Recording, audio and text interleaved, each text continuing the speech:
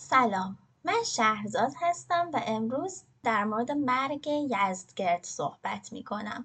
یزدگرد سوم، آخرین پادشاه ساسانی.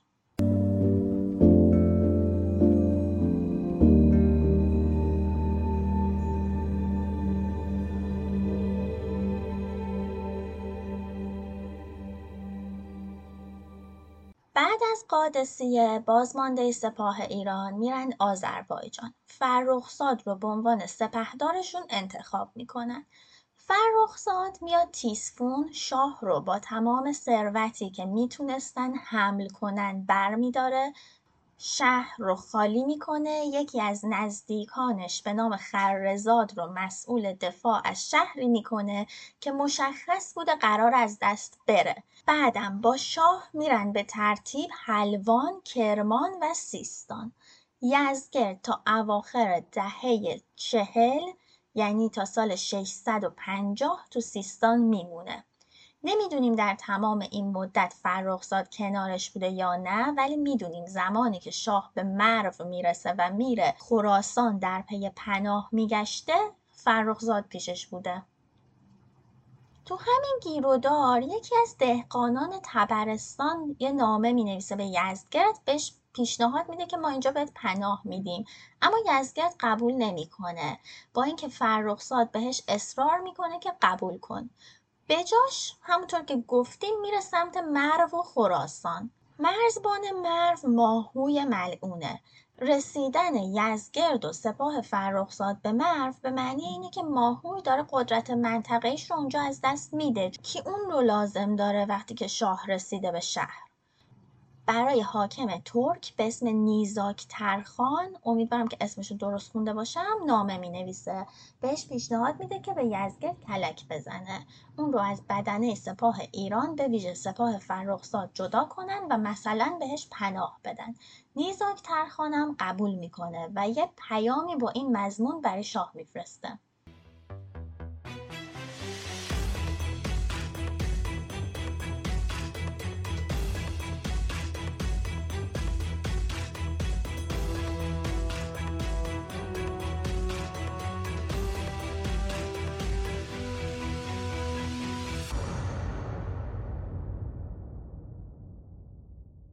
بین جمع ایرانی‌ها درگیری به وجود میاد که قبول کنن پیشنهاد ترک‌ها رو یا نه. بالاخره یزدگرد تصمیم میگیره که پیشنهاد ترک‌ها رو قبول کنه، بره توران، بعد از اونجا بره چین و با کمک چین تاج و تختش رو پس بگیره. فرخزاد خیلی ناراحت میشه و تلاش میکنه که شاه رو منصرف کنه. حتی نوشته شده که جلوش زانو میزنه، گریه میکنه، بهش میگه برگرد با عربها صلح کن. یزدگرد اما به نصیحتش گوش نمیده، شاید چون از قدرتش میترسیده. یزدگرد بهش دستور میده که بره، اما فرخزاد نمیره تا زمانی که ماهوی برای فرخزاد یه نامه رسمی مینویسه و گواهی میده که شاه رو در امنیت نگهداری کنه.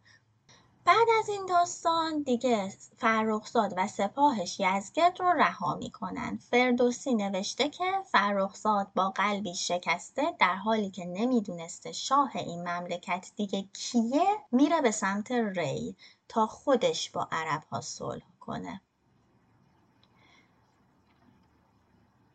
بعد از این ما دیگه اطلاعی از سرنوشت فرخزاد نداریم.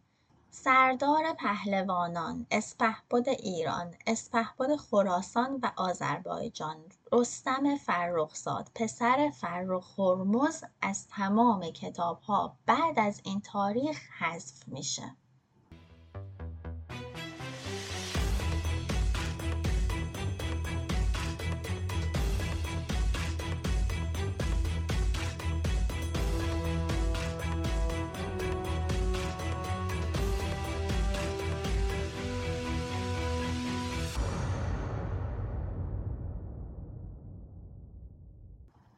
اما خود یزدگرد چی؟ مرگ یزدگرد با افسانه همراهه. چندین ورژن مختلف داره که خیلی هم به هم شبیهن. یکیشو فردوسی نوشته، چند تا رو منابع مسلمان مختلف نوشتن، اما من اینجا ورژن شاهنامه رو تعریف میکنم. یه پهلوانی بوده به اسم بیژن تو سمرقند پادشاهی میکرده، از یزدگردم کینه داشته. ماهوی یه نامه مینویسه براش و ازش میخواد که با هم همراه شن و یزدگرد رو بکشن و تاجش رو به دست بیارن. بیژنم قبول میکنه، 10,000 سوار رو به فرماندهی برسام در اختیار ماهوی قرار میده. یزدگرد از خیانت ماهوی اطلاعی نداشته. یزدگرد داشته بر خودش توی یه قلعه نزدیک مرو زندگی میکرده. یه روز صبح یه پیکی میاد به قلعه محل اقامتش و بهش میگه که سپاهی از توران داره حمله میکنه. پادشاه هم زره میپوشه و میره که به خیال خودش به سپاه ایران ملحق بشه و سپاه رو حتی رهبری کنه. اما توی میدان نبرد یک باره میبینه که پشتش خالی شده و تنهاست و میفهمه که بهش خیانت شده. یزدگرد الان فقط گارد شخصیش رو داشته، شکست میخوره، اسبش رو از دست میده و در یک آسیا پنهان میشه، گرسنه و تشنه. آسیابان که اسمش خسرو بوده و فردوسی بهش میگه فرومایه، میاد میبینه یه جوون با یه لباس و تاج و وسایل فاخر چنبره زده نشسته یه گوشه‌ای توی آسیا. میفهمه خبریه، یه دستی میزنه بهش میگه شاها تو کی هستی؟ یزدگرد میگه من یه سرباز ایرانیم، از تورانی ها اینجا پناه گرفتم. آسیابان براش یکم نون و کشک میاره، بعد میره پیش برسم داستان رو تعریف میکنه. برسم هم میره میذاره کف دست ماهوی. ماهوی توی مجلس بزرگان با صدای بلند دستور قتل یزدگرد رو میده. دستور میده به آسیابان که سر یزدگرد رو ببره. مردم در اون مجلس شاکی میشن. یه موبد پا میشه بهش میگه که به ماهوی گفته ستمگار مرد، چنین از ره پاک یزدان مگرد.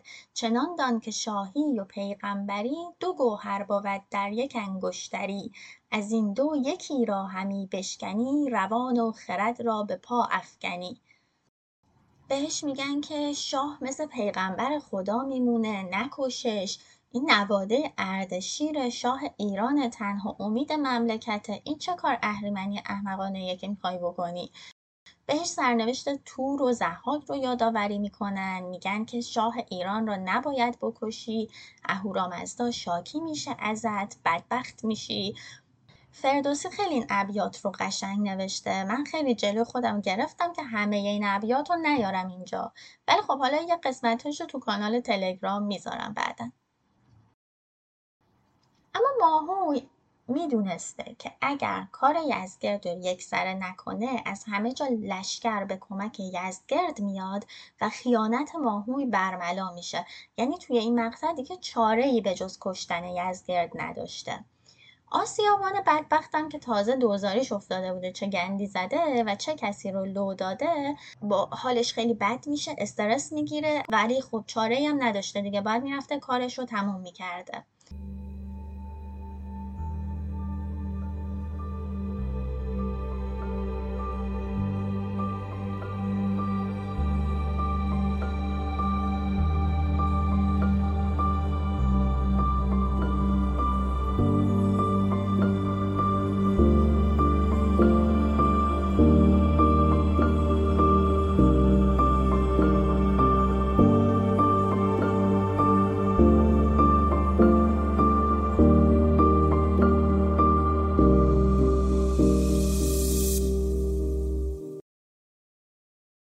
میره پیش یزدگرد، با یه دشنه به پهلوش میزنه و یزدگرد رو میکشه. بعد هم سواران ماهوی پیکر شاه رو میندازن توی آب رودخونه، با این هدف که گمش کنن و مشخص نشه که ماهوی چه خیانتی کرده. اما دو مرد شریف که از اونجا رد می شدن پیکر رو پیدا می کنن. فردوسی طوری نوشته که انگار این دو مرد شریف راهبان مسیحی بودن. براش ختم و مراسم درخور شاه میگیرن، خبر پخش میشه و مردمان زیادی برای سوگواری جمع میشن. خیانت ماهوی رو میشه و ماه پشت ابر نمیمونه. فردوسی یه سری ابیات داره با این عنوان که چنین داد خوانیم بر یزدگرد. این ابیات یه حسی دارن که انگار فردوسی و مردمانش 5 قرن بعد در دوران اسلامی دارن میگن که ما دادخوان یزدگرد هستیم.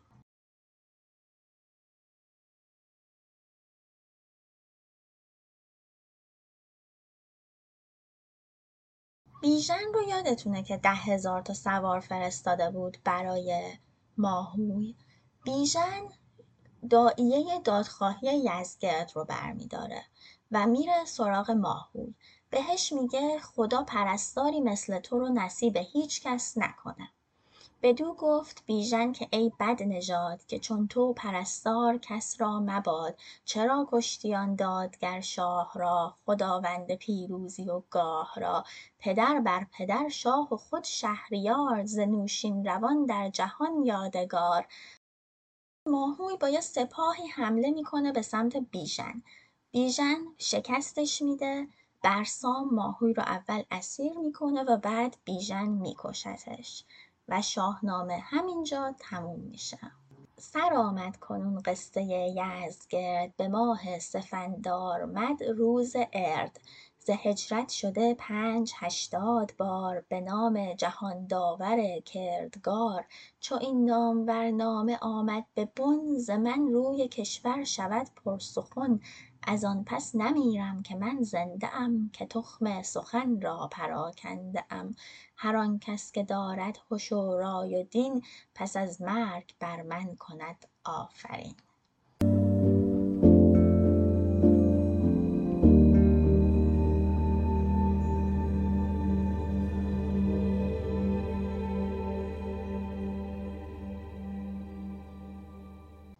اینم داستان یا افسانه مرگ یزدگرد.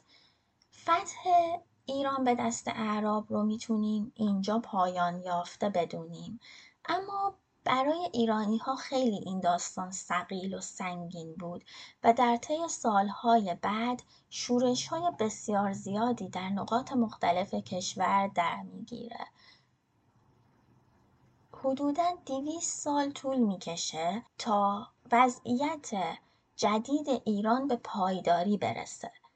مردم ایران اکثراً مسلمون بشن و زبان فارسی نو کم کم شروع کنه جون گرفتن.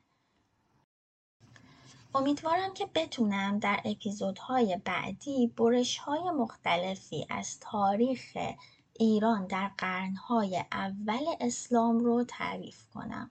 فعلا خدا نگهدار.